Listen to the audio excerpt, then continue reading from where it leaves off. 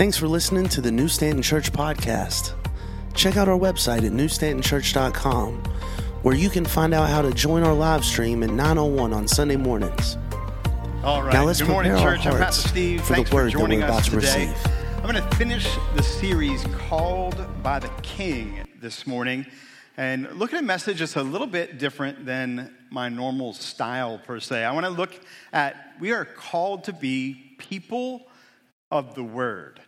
So many people today don't understand the Bible. Our culture has moved away from its biblical foundations significantly. Christians, maybe church staff particularly, don't always realize that because we think about God, we think about Jesus, we read our Bibles, and we don't realize that culture has gravitated as far as they have away from it. Occasionally, I get glimpses of how far we have moved from our biblical foundations. Someone gave me a set of cards that teachers used to use to teach the alphabet to children. I'm sure you've seen these cards. They have a picture of some object and then a capital letter and a lowercase letter on every single card. A is for apple kind of a thing, and the apple helps the kid associate with the letter A. Well, these cards all had biblical pictures on the cards. They were meant and were used at one time in public schools. The A had an ark. The B had a picture of the Bible. The C had the stone tablets for the covenant. The D had a dove. The assumption was that kids would either already know those symbols or that the teacher would teach the kids those biblical concepts and things as they taught little kids the alphabet, faith, education, character development in our country used to be all integrated into school. There is no way that would fly in the public school system today. A church member here, Bob Tilka, gave me an old print for Pastor Appreciation one year, and it was a Daisy BB gun ad. I actually have a picture of it that I photographed so you could see it. The ad, which was probably run in American Boy magazine in the 1920s or 30s, after I did a little bit of research on it, so 100 years ago, used the story of David and Goliath to sell BB guns. In that write-up, David is actually described as one of history's great marksmen that every boy really wants to be like. A company would never run an ad like that today. It's not politically correct, and some people wouldn't even know the story. How crazy is that? The Word of God was once so foundational that from learning the alphabet to having parents buy a BB gun for their kids referenced the Bible. Now, many people don't even know those accounts of those biblical figures. How does that happen? The answer is very slowly over time. In contrast to that, here's what the author of Hebrews says about the Word of God. Hebrews 4:12. For the Word of God is living and active, sharper than any double-edged sword. It penetrates even to dividing soul and spirit, joints and marrow. It judges the thoughts and attitudes of the heart. Scripture is the truth, and it is living and active. It is alive. These are not just words on a page. These are accounts of how God revealed himself to us. And through those accounts, we just don't know about God. We know God through his word. His truth has the power to transform lives. It makes those who are dead in sin alive again. It's powerful enough to change a person's thinking and behavior. It can change the trajectory of someone's life. It can change your destiny. Sort of a related question. Who has more than one Bible in your home? Anybody have more than one Bible in your home? If you're watching us online, you can put "got Bibles" in the comment section. Now, I'm not going to ask you to raise your hand again, but how many of us, if we were honest, would say that we didn't read the Bible every day this week? And we're the church. We're the people that say we believe this is the living, powerful Word of God that transforms lives. But often, we don't meet God here. How can that be? Because even though the Bible is the number one bestseller, it has actually been for generations. They actually took it off the bestseller list because the Bible is always number one. Always. And even though most people have a copy, some people more than one, many of us don't develop the discipline of developing that practice of relating to God through His Word. Here's what that little sling-carrying marksman said in Psalm 119:16. I delight in your decrees. I will not neglect your word. David says, I will not neglect your word. I won't set it aside. I won't set it on the shelf. I won't forget about it. Instead, I am going to delight in it. Why? Because this is the word of God. It's living. It's active. John says this in John chapter 1. In the beginning was the Word, and the Word was with God, and the Word was God. John 1:14 says, the Word became flesh and made His dwelling among us. We have seen His glory, the glory of the one and only Son who came from the Father, full of grace and truth. This word shows us Jesus. It shows us how to relate to Him, how to serve Him, how to follow Him, how to love God and our neighbor. The world desperately needs not to neglect the Word of God. I want to share with you this morning a little slice of the miracle it is just having this Word in our homes, in English is. And we're going to cover some church history this morning. I know some of you are like, oh my gosh, please don't put me to sleep. It's a little cool in here. It'll keep you awake this morning. Well, God started the ball moving with revealing His word with those 10 commandments, and He wrote them in Hebrew on tablets on Mount Sinai. And ever since then, God has been revealing Himself to His people.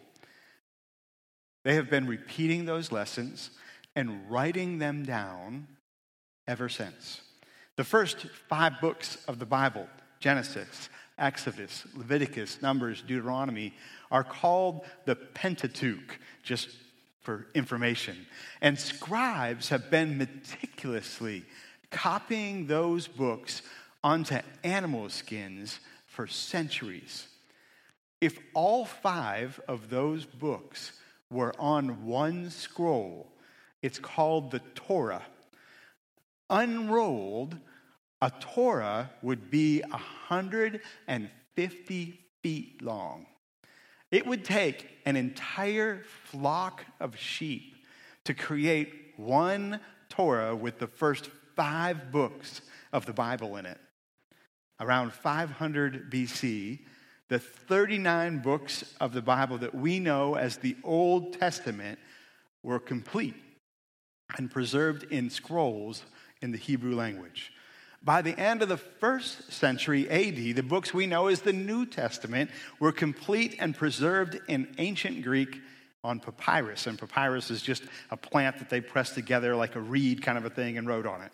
In 393 AD, at the African Senate of Hippo, all the books that we have in our Bible were recognized officially. By 500 AD, the Bible was translated into over 500 languages, and people all over the world were grateful to have the Word of God in their own language. And I think up until that point, things were going really, really well. But this is where it gets interesting. The next 100 years or so, by 600 AD, the Bible was only allowed to be in one language. The Catholic Church in Rome issued a decree that no Bible was allowed in existence if it was not written in Latin. All the others were burned. Yes, the Catholic Church had that kind of power. And anyone who had a Bible that was in another language other than Latin was actually executed. Priests were the only people educated in Latin at the time. So everyday folks could not read the Bible.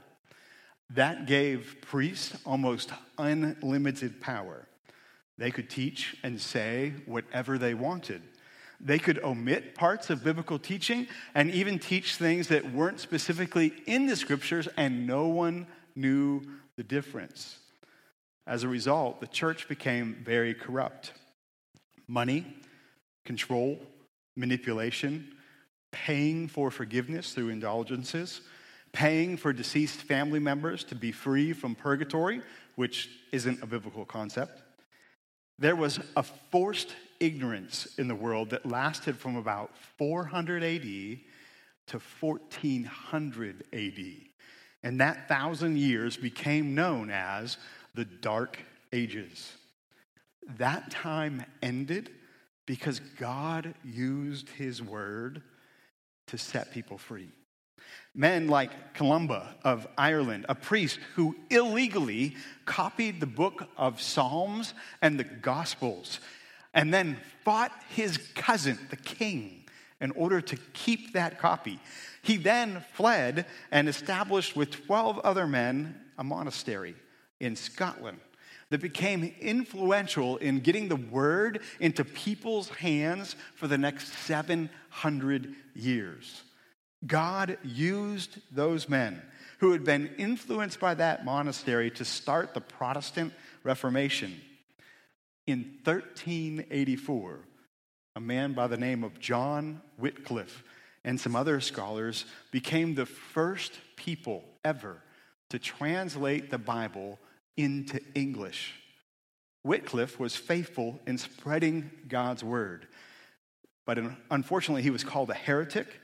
And the Pope was so upset that he translated the word and gave Bibles to people in their own language that 44 years after his death, the Pope had his bones dug up and burned and then spread throughout a river.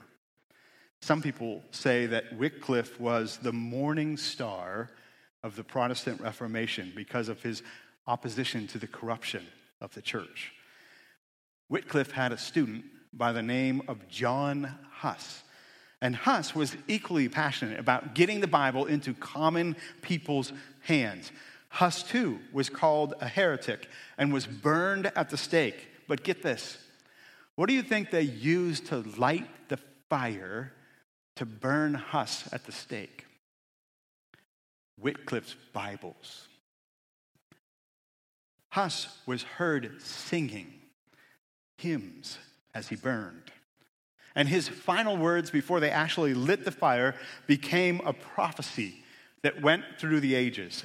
At the stake, these were his final words.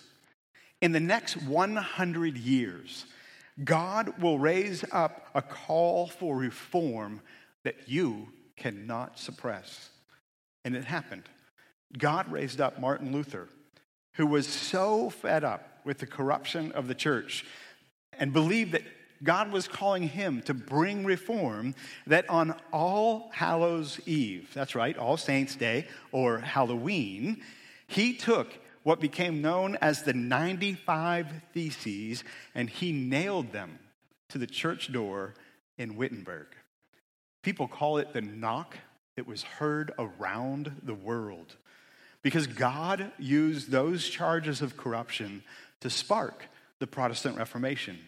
God used Martin Luther to translate the Bible into German, and he used the Gutenberg's printing press to mass produce the Bible and get it into people's hands.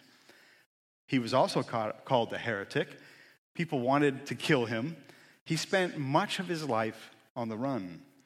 About that same time, an Oxford professor named John Coley translated the Bible into English from the original Greek and Hebrew for the very first time. He actually became a royal chaplain, and he preached, this is heresy, he preached in England in English to over 20,000 people. You can still visit that church today.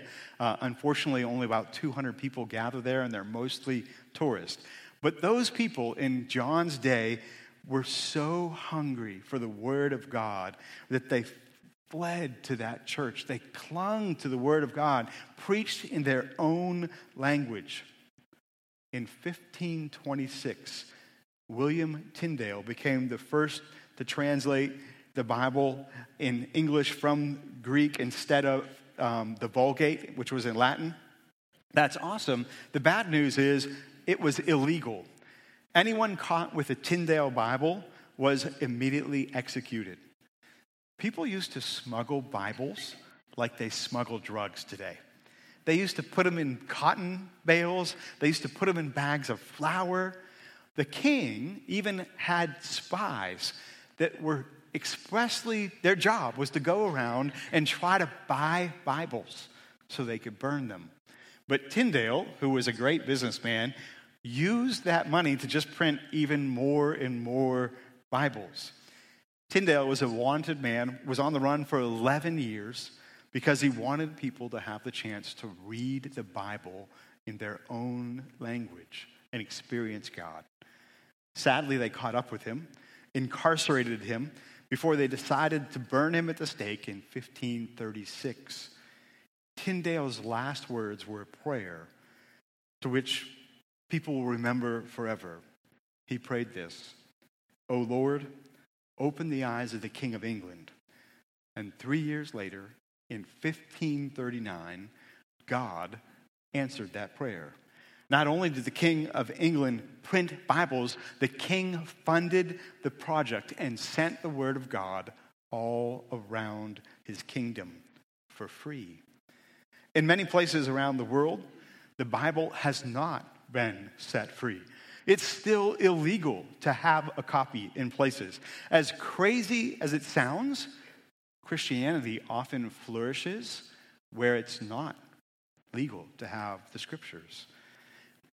We tend to take for granted the sacrifice and the blood that was shed so that we could have the living Word of God in our own language.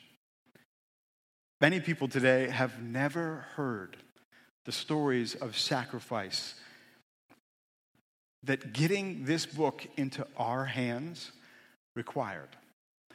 And you probably won't ever hear them in public school either. Scripture says that in the beginning was the Word, and the Word was with God, and the Word was God. And the Word became flesh and made his dwelling among us. This is how we know and see Jesus. The Word became flesh. To know him, to serve him, to follow him. In order to do that well, we must feed on his Word. Let me circle back to Psalm 119:16 again. David says, "I delight in your decrees. I will not neglect your word. I will not neglect your word. Would you say that with me? Because it's living and active. I will not neglect your word. One more time. I will not neglect your word. I think at New Stanton Church, we can take advantage and not neglect the word through connect groups and making worship a priority, making Sunday school a priority for our kids. We're actually going to be starting middle school and high school class during the sermon so that middle and high school kids could actually come worship here and then go for some discipleship during the message and then join up with their families afterwards. Sunday mornings, it will start probably in July, so keep tuned. We'll make an announcement. And then just that daily time with God in the Word is critical to who we are. I want to close with a personal story. I read the Bible for the first time when I was 13 years old. And this is actually the Bible that I started reading. I got it for Christmas in 1983. And I want to read what my mom wrote on the inside cover as we close. Stephen, this is the most valuable gift we will ever give you. In its pages, you will find the guidelines to live your entire life.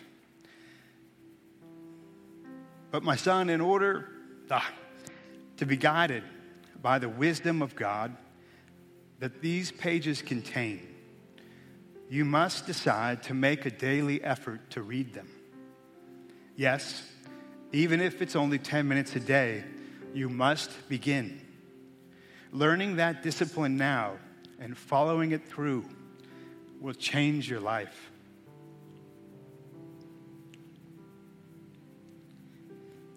Remembering Hebrews 12:11, that for the moment, all discipline seems painful rather than pleasant. Later, it yields the peaceful fruit of righteousness or growth of character. To those who have been trained by it, we have fallen short of being perfect parents, son. But we hold fast to the promise God gave us in Proverbs 22:6. Train a child in the way he should go. And when he is old, he will not depart from it. And that way, son, is with Jesus as your Savior, trusting him to help you in everything, to lead you in all your decisions, and to give you strength when the going gets tough. You're growing up. I was 13. You're growing up, about to reach your teen years, when making decisions will become more your job than ours. When pleasing your friends will be more important than pleasing us. I pray you will get into God's word, son, now. Be solidly grounded in your faith with the true knowledge of right from wrong. Then it will be easier to make the right decisions. And remember that we are always here for you to talk to. We love you, Steve, and want God's very best for you. Love Mom and Dad. Would you pray with me? Father, we thank you for what thousands and thousands of leaders throughout history have done in order for us to hold in our hands your living, active, life-changing word. And God, I want to take a moment to pray for parents and grandparents. God, all of us who are charged with passing this faith, this word, on to the next generation. It's true that this is more caught than taught.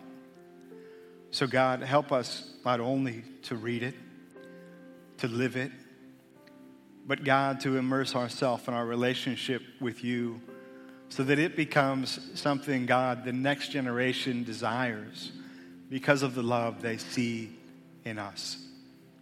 And we ask this in the precious name of Jesus. Amen.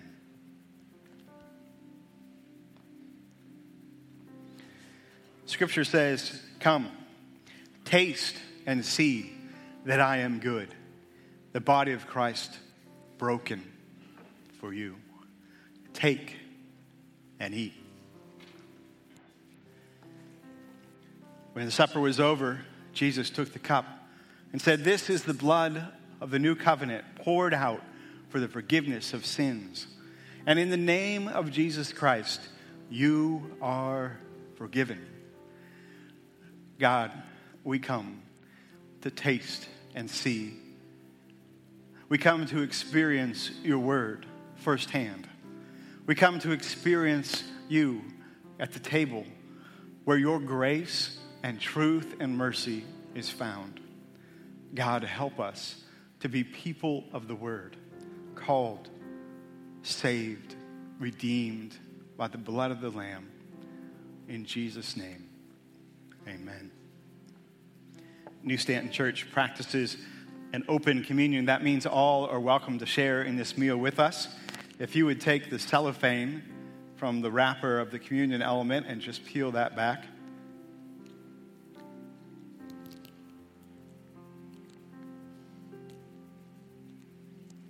I make it sound so easy.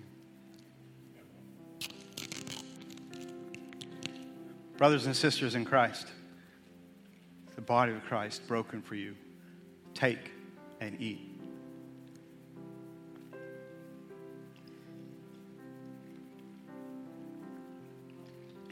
Then if you would pull back the foil on the cup.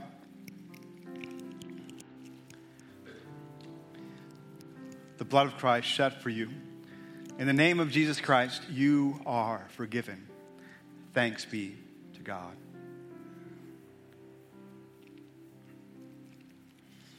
God, we're so thankful for your grace, for your cleansing, for the way that your blood makes us white as snow.